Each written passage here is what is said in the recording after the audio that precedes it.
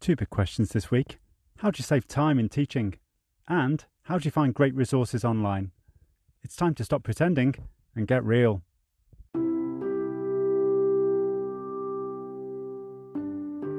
On EdTech Innovators this week, we have Sunny Sharma from Spongy Elephant, who's going to be talking about great resources online. Also, we have Jane Bell, the author of Time Smart Teaching. Enjoy.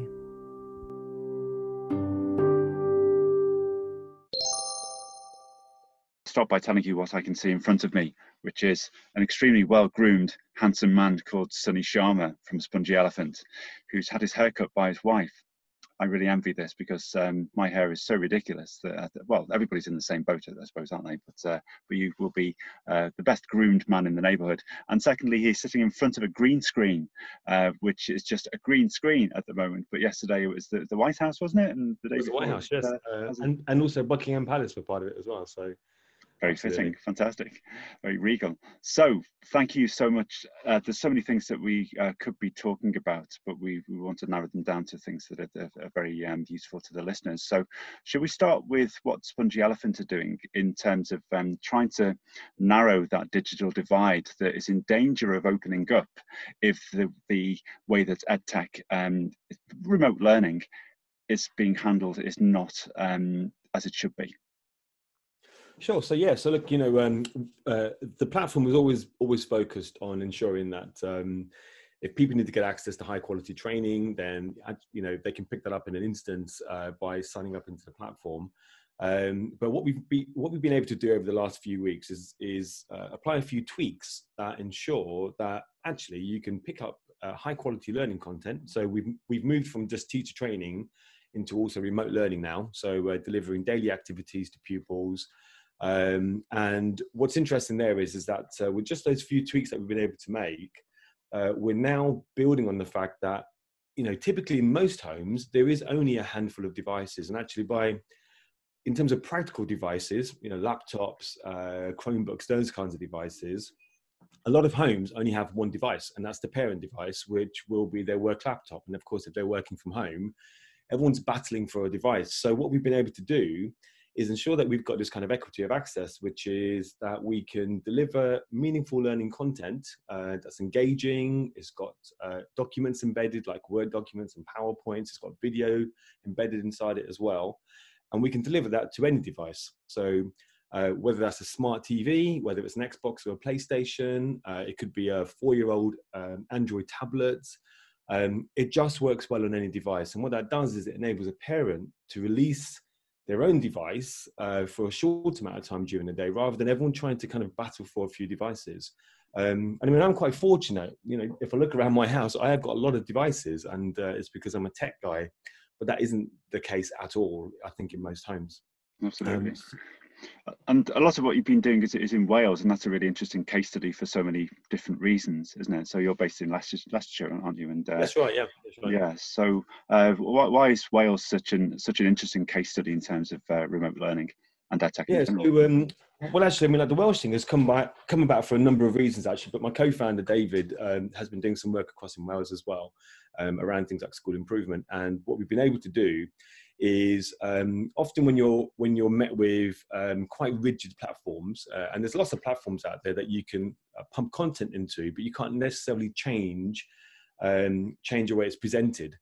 So what we've been able to do is actually make a few tweaks that now ensures that not only can a really good, robust curriculum be delivered across Wales, but it's been the activities have been created by teachers. So in parts of Wales, they've gone down a particular approach where they've closed lots of their schools, left a school open in a cluster, and then pupils are going to those schools, and teachers are sharing their responsibilities in the schools that might not actually be their normal school. So what we've been able to do is work with these challenge advisors across some of the local authorities to pick out these champions who are now creating this fantastic content that's going out daily to pupils on our platform. But what's also great about this is that we've been able to ensure that it's delivering a bilingual curriculum. So when you look at Spongy Elephant from the Welsh perspective, actually, you wouldn't be able to tell that it wasn't designed for a Welsh market. And because we've always built the platform to kind of flex around the audience and around the requirements of the people that we work with, what we've got is the ability to ensure that, over the next 12 weeks or 3 months or 4 months or whatever it is, that there's no movement away from the kind of Welsh vision, which is around ensuring that there was a bilingual curriculum available for students. And that, that also includes things like teachers recording themselves, reading stories and books, and introducing topics in Welsh using tools like Screencastify, which is a brilliant tool that, gets everyone doing this kind of stuff. Love Screencastify, really do. It's just so easy, isn't it, really? But so let's geek out for a second, if that's okay with you. So I just love the way that you can just create this video, send a link, and there's no issue at all with things like clogging up people's inbox. Just send a link and they can watch it. So easy to use. Yeah. Great. So I'd like, I don't know if you got an answer to this. I wouldn't necessarily expect one, but wouldn't it be nice if that level of inclusion, that ease of inclusion, could be rolled out, could be replicated in England as well, and Scotland and Northern Ireland?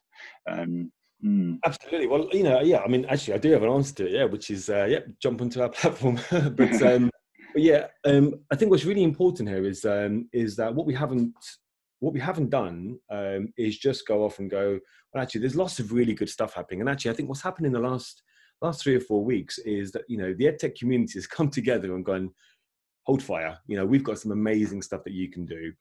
And I think what the EdTech community has done has been absolutely fantastic. And I mean, as a kind of EdTech evangelist and also somebody who has an EdTech product, I think that's been fantastic. And if you look at, for example, the DFE put their list out, didn't they? Their kind of list of good resources online and things like that.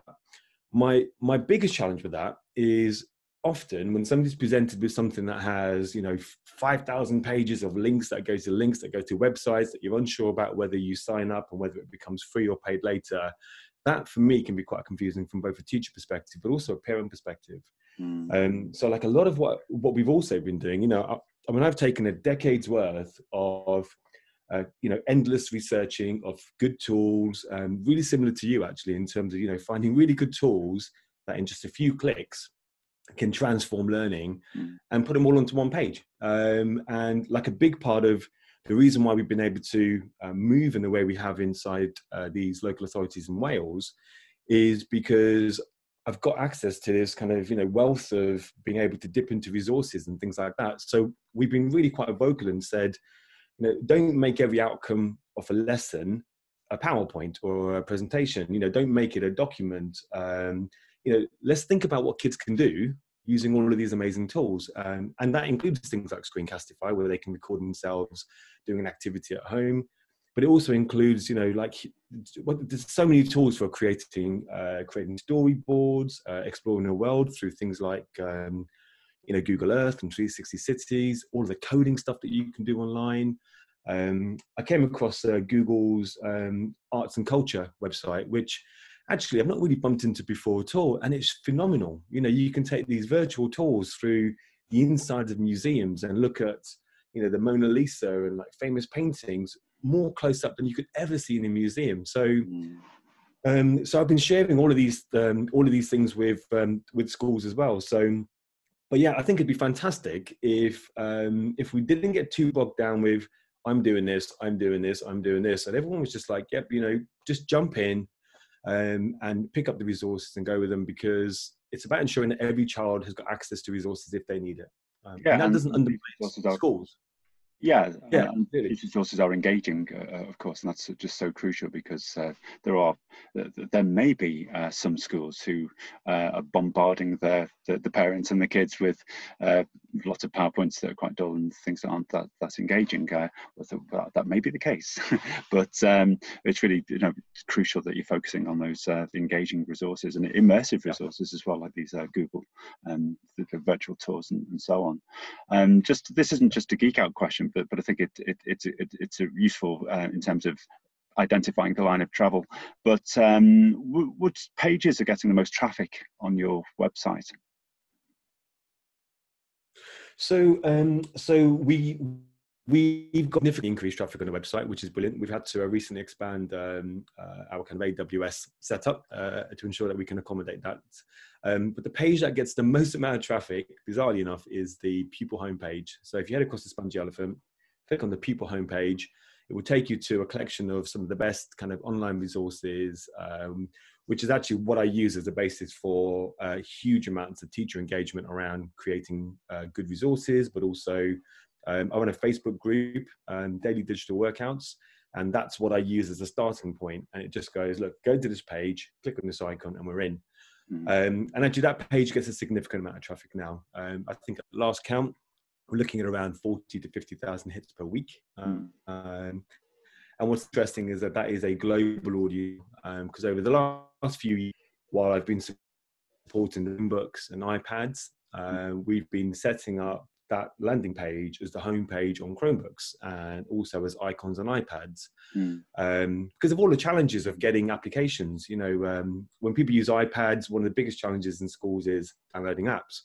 And when you get Chromebooks, one of the biggest challenges, I think, is getting beyond the native Google apps. So I think that's quite important as well. I'm just going to have to turn off the background. I think you can hear some noises there, but there we go. Okay. So yeah. So in terms of how this works, would you imagine that a lot of the traffic is coming? It's parents who are on the Facebook group and they're directed from the Facebook group onto that specific page, the Pupil homepage. Well, actually, it's happening for a number of reasons. So the first one is obviously the Facebook group, which is growing daily. The other one is that we've put a link to it at the bottom of every single activity that's gone out as part of this Welsh curriculum. So right now we're at about 200 activities strong in just 2 weeks. And there's about 120 bilingual activities going out every single week. And at the bottom of every single activity, it says, look, now that you've done this, if you're interested in, doing some other interesting stuff, don't let the kind of virtual curriculum and schedule stop you. Here are some great tools. Get your kids in, start exploring the world in different ways, or do some coding activities, or read a book or something online.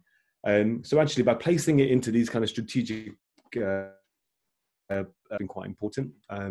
Also, just before schools closed, I was working with a number of trusts on creating their virtual schools, and one big part of that was ensuring that when it all starts to get a bit too stressful, and when people are running out of ideas, you've got the ability to just point kids to spaces where they can actually learn quite independently. So good. I mean, it's really nice to catch up with you as well. It's always nice to catch up with you, but obviously the world was totally different when I spoke to you a couple of months ago. What do you think has changed in you, the way that you work fundamentally? Well, actually, I've been quite fortunate, or unfortunate, I suppose, actually, to be working from home for the last 10 years. So I've always been used to working quite remotely, and being able to just do everything I need to do from this office. I mean, so you can see a green screen behind me, but what that ensures is that I'm able to just position myself anyway, but also to be able to create content on the fly and things like that as well. I mean, I think what's changed, so in terms of trying to answer that question, actually, I think if I think about what I hope will stick moving forwards, so I don't think ever again we'll be in a situation where, I genuinely hope this doesn't happen, but that teachers now appreciate that they can set homework online, and actually that homework can be assessed and marked online. And this whole piece around, well, we don't know if students have got devices at home. Will they be able to do the homework? Does the internet work? I think we've solved that problem. I think everyone's got access to the internet. If they haven't got access to the internet, they can get it over their phones, over 3G or 4G or even 5G. And one thing I think will be saved is the amount of paper that has been used to photocopy homework assignments and stuff. So I think that would be one of the biggest changes for me. I don't think schools will go virtual in the way they are right now. But I think it'd be fantastic to think about some of the stuff that we've spoken about in the past. About 10 years ago, when I was working at Genogly City Academy, we were talking about whether we would disrupt the school day, and mainly for year 11, because they're just too tired, they're staying up later. Why don't we start the day at 12 o'clock for those students rather than start it at 8:30? And part of that was around the idea that they're just not awake enough to be able to interact in a meaningful way. So what we can do is we can start it later, keep them a bit later, and kind of stagger the day. But also there's an opportunity to offer virtual learning to those students, so actually they can learn in the kind of confines of their home before they come into school. So I'm really hoping we'll start to see some of this innovation in education around particularly things like timetabling. You know, what the last 3 or 4 weeks have proven is that we're able to not drag 2,000 kids into a physical building at the same time each day, staggered around a 1 hour timetable at secondary. So I think that'd be great to change, actually. I think what's also fantastic is that this now proves that we do not need to drag everyone into trains and buses and cars into workplaces at the same time, because I would say even some of the biggest dinosaurs I've ever come across in terms of tech, the kind of biggest tech phobes are doing what we're doing right now. You know, they are Zooming, they are having conversations, their well-being is better. You know, they're feeling more kind of, I'm at home at five o'clock. You know, so this is amazing. So I think some really good things that are going to come out of this. But I think what we've got to do is put that pressure on. I think employees need to put that pressure on to say we do not need to be physically in the same workplace every single day. And I also think training will change forever, actually. I mean, I've been pushing this for years, the idea of not having to confine people in a space at 3:30 for 2 hours on a Monday to train on something, when we all know that they could go home and do it in a way that we're doing over the last 3 weeks. So I think there'll be some big changes. I hope. Well, wouldn't it be nice if training was not about compliance and top-down messages? So obviously, there have been elements of that in some CPD over the years. It'd be lovely if that culture changed beyond recognition, wouldn't it? And also, yeah, as you were saying before, like most of us live outside city centres, of course, and you have to battle your way into work through the school run a lot of the time, and it's just so dangerous, isn't it? For not for the kids, but for everybody. So very often people are battling their way through the traffic to get to an office, which they could use at home in exactly the same way. And I think I just think about some members of my family actually who kind of work in London, and they do like a standard 9 to 5 job, but actually that is a 7 to 7 job. So it's leaving 7 in the morning, getting back at 7 in the night, and they've not had the opportunity to school. They've not had the opportunity to pick the kids up from school. Parents' evenings have been a challenge. And what this really suggests is that the flexibility it should create for people to work from home. And also, I think over the last 3 or 4 weeks, people have had to become quite disciplined around what working from home is about. I come into this office space, so I'm quite fortunate to have an office space at home. But there's been days over the last 3 or 4 weeks where I've come into this space myself in for 9 hours, only coming out for a cup of tea or a bit of a kind of stretch. Because that's the only way I genuinely work. Otherwise, I could be sat in it for 15 hours a day. So I think people are beginning to get those skills that they need to be able to discipline themselves. And I think actually people are more productive at home. They can do a good 5 hours that feels like 9 hours at work. So I'm hoping things change dramatically. My worry is they won't change dramatically enough because we'll just fall back into working. Yeah, there is that, isn't it? Because psychologically, it'll just be lovely to get back to normal for so many people. So even just the very active, going back into school and seeing your friends and going back into the workplace and seeing your colleagues, that social element is so important, isn't it? But it would be nice if it became a bit more flexible, so that it wasn't like the 9 to 5 for everybody, or for everybody, for people in office jobs and so on.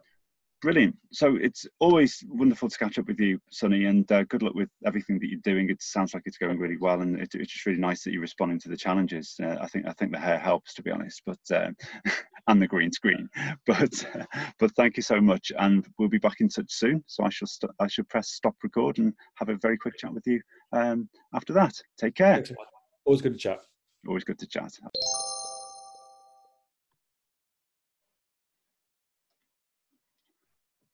Thanks a lot for coming. I have with me the teacher and author of the book, Time Smart Teaching and Insider Tips to Reduce Teacher Workload That Schools Don't Tell You. Jane Bell is here with us, and she's going to be talking to us about many things, of course, one of them being the book, another being education, and obviously this rather sticky situation that we're in at the moment with COVID-19 and lockdown and everything else. So welcome, Jane. Hi, thanks for having me, Pete. Good morning. Good morning to you as well. It's an absolute pleasure to have you here.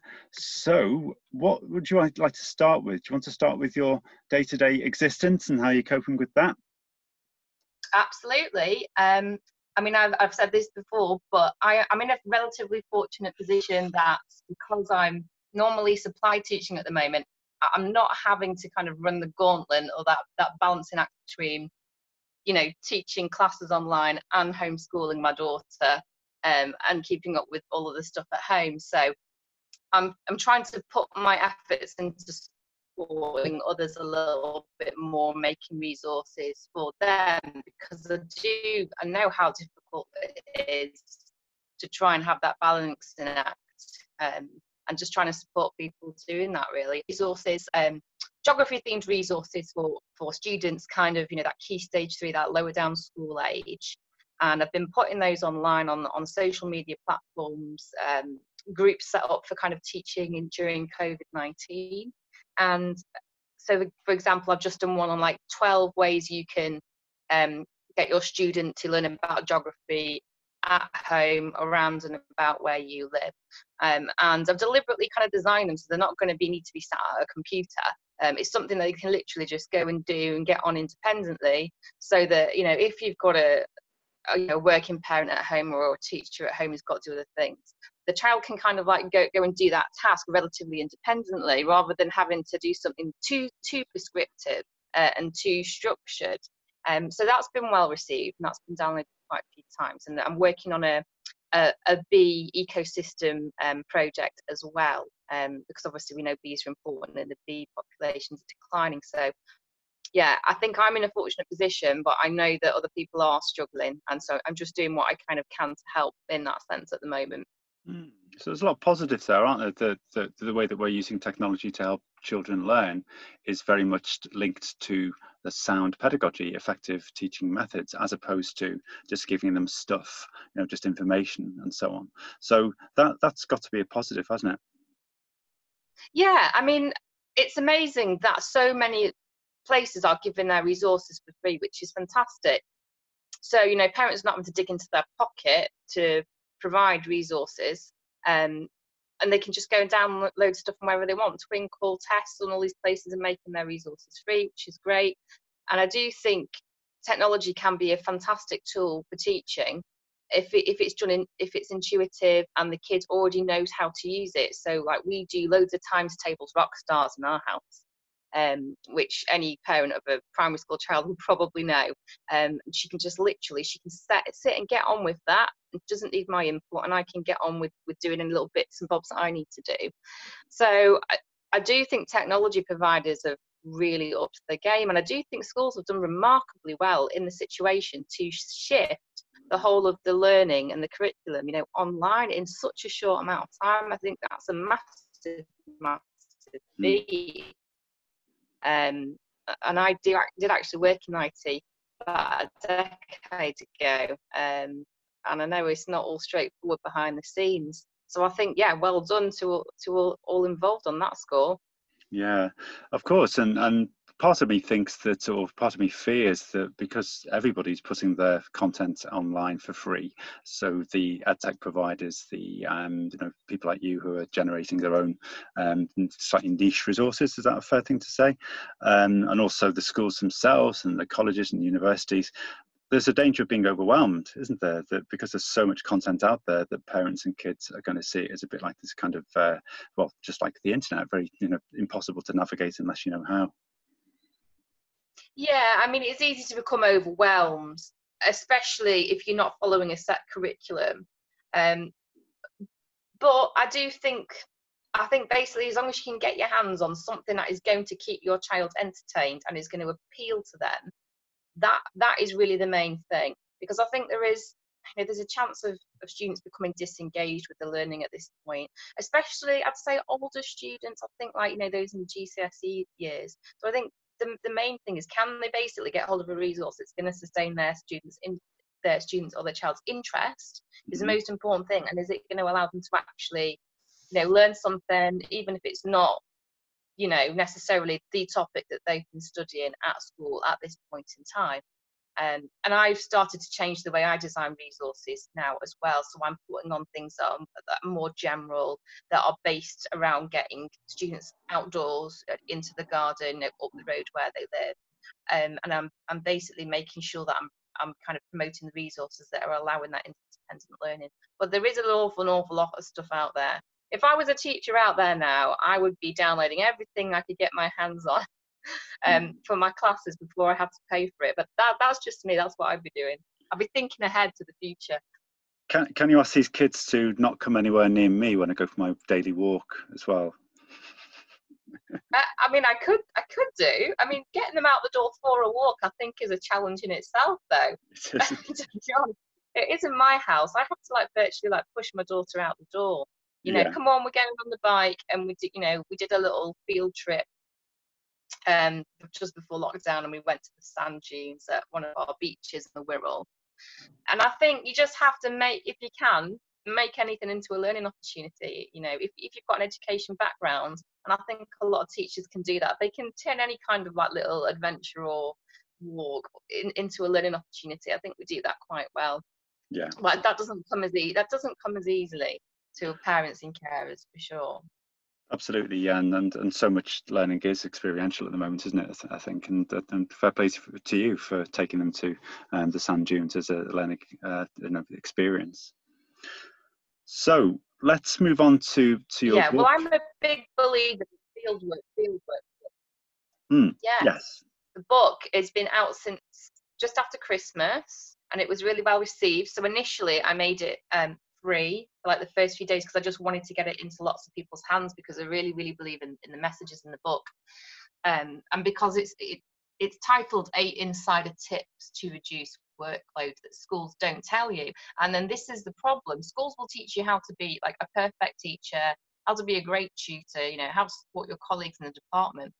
But teacher training really doesn't prepare you mentally, I don't think, for the demands of the job, the overwhelming demands of the paperwork side of things, the communication, of the data and the reporting side. And I think that is a real lack, and that is something that is missing from training providers like PGCE placements and in school programs. Their NQT, their newly qualified teacher programs, they don't do anything on workload management and self-care. And so I felt like this book was kind of putting out that missing link, really, to enhance teacher well-being and just giving them a bit of perspective. They can't do everything perfectly all the time, because they will burn out if that is what they try and do. Absolutely. Well, I mean, I have to say that universities are dedicating a lot more energy now into helping trainees control their workload and promote well-being amongst them. But of course, the more they have, the better, of course. So without listing these 8 tips, which would kind of make the book a bit pointless, wouldn't it, really? Is there one that you would like to emphasize to us? One time-saving tip?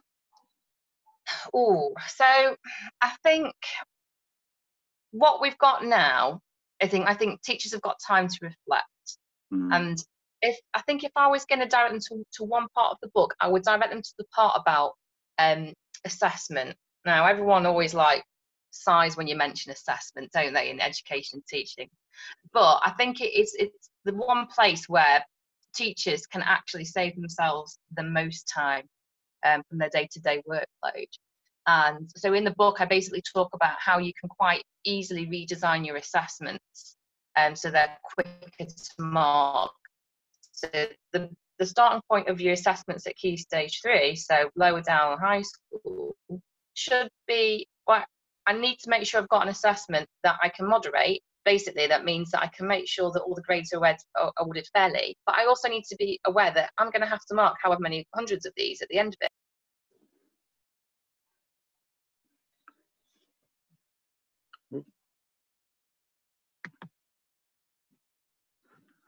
You have muted. To the chapter on redesigning assessment, and basically, in a nutshell, it teaches you how to use a multiple choice structure for your test, but that also incorporates Bloom's taxonomy. So not just the identify and define and those lower order skills, but also how you can design that using kind of like the evaluate and drawing conclusion side of things and analysing and sequencing. So I would direct them to that, because I do think people have got time now. Teachers have probably set a lot of their online content for their classes to get on with.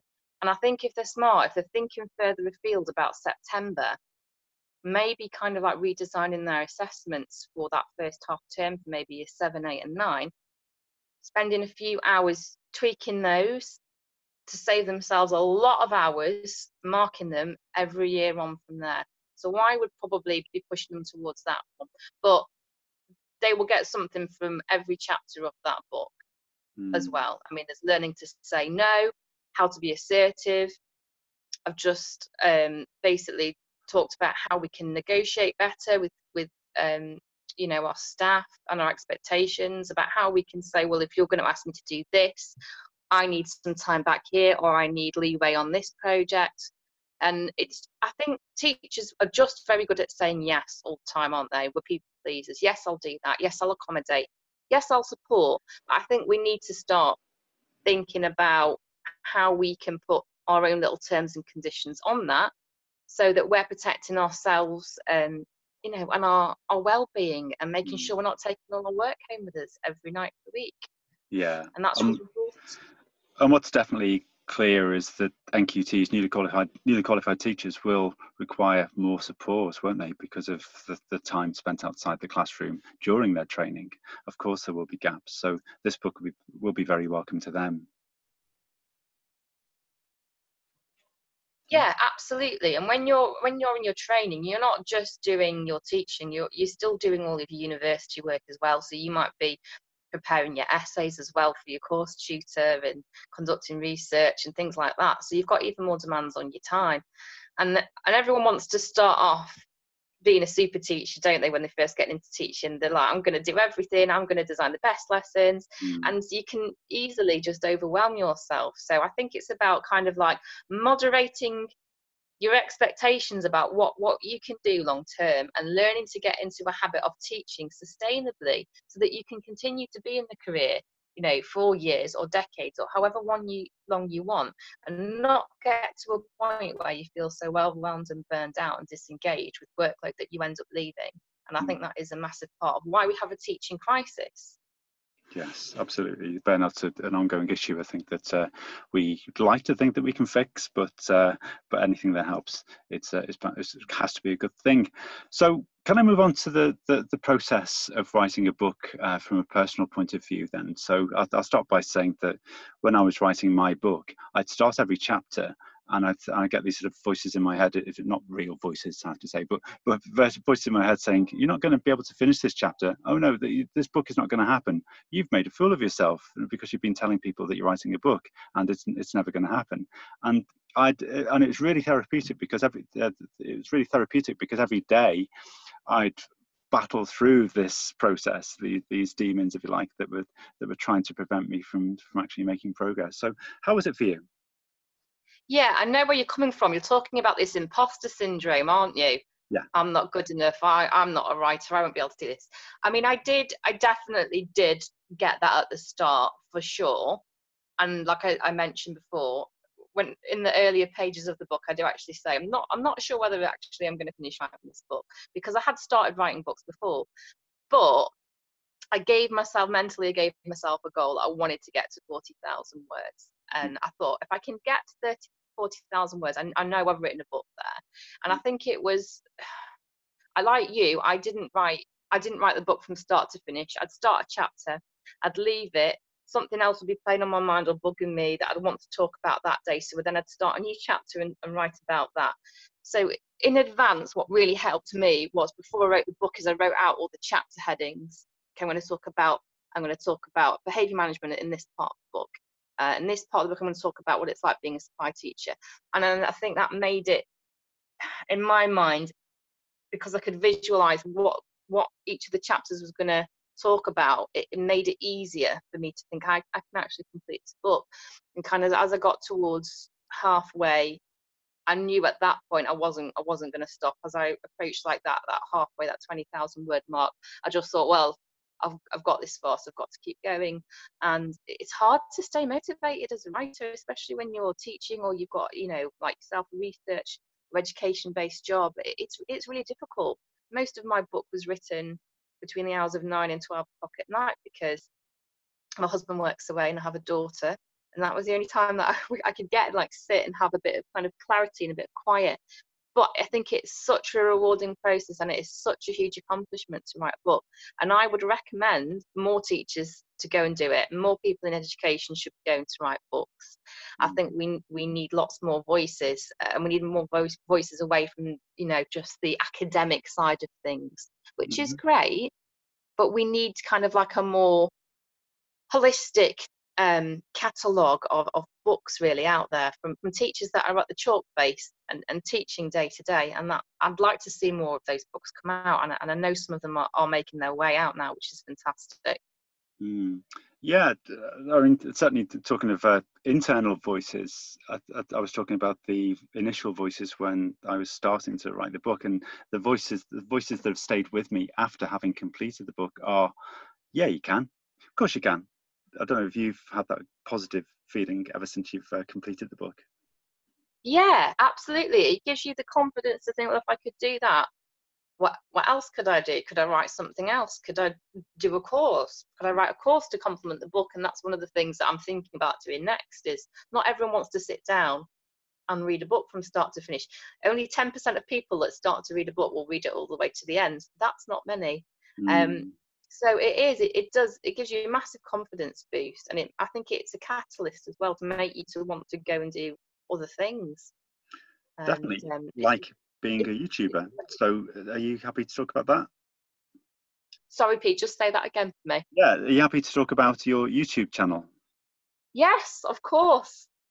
I'm a bit of a technophobe, so I laugh and refer to myself as like the low tech teacher in the YouTube channel. The YouTube channel sprung from the book because I wanted to get the messages out to more people, and I know that people are consuming video content at such a high rate. And also, when I got to the end of the book, I had to stop writing. I could have written more, but I had to come to an end point and say, no, that's enough. And so I thought, well, the YouTube channel, which has got the same name, by the way, Time Smart Teaching, just to make it easier, it's come from that. It's come from this kind of desire to relay those messages wider, and also as an outlet for me and others to continue to put those messages across to teachers. So the same messages of how can you get your well-being right, how can you work smarter and not harder, putting resources out there for people who can save themselves time and can use what I've got and adapt it. So for example, I've just published something called the 5-minute intervention plan, and I know a lot of teachers will probably be aware of the 5-minute lesson plan that was done by the Teachers Toolkit, and so basically it's in the theme of that.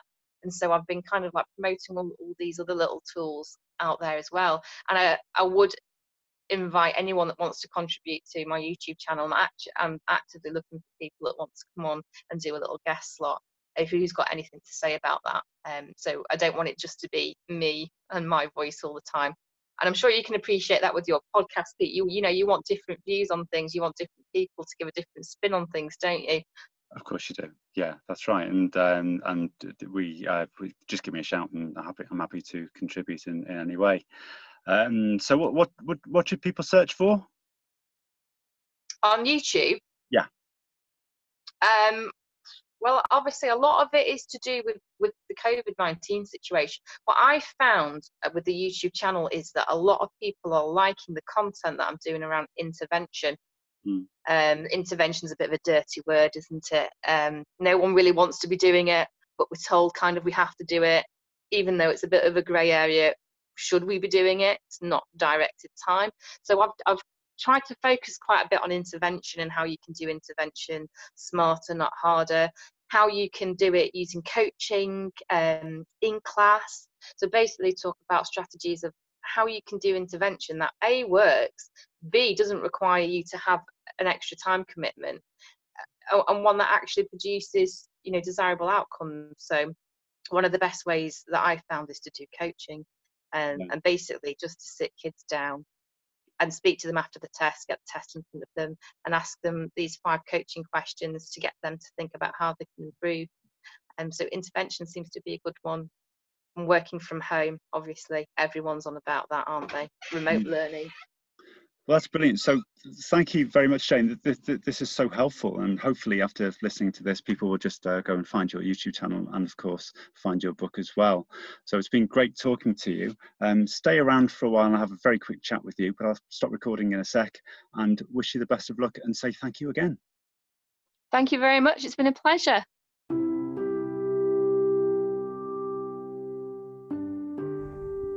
That's it for EdTech Innovators this week.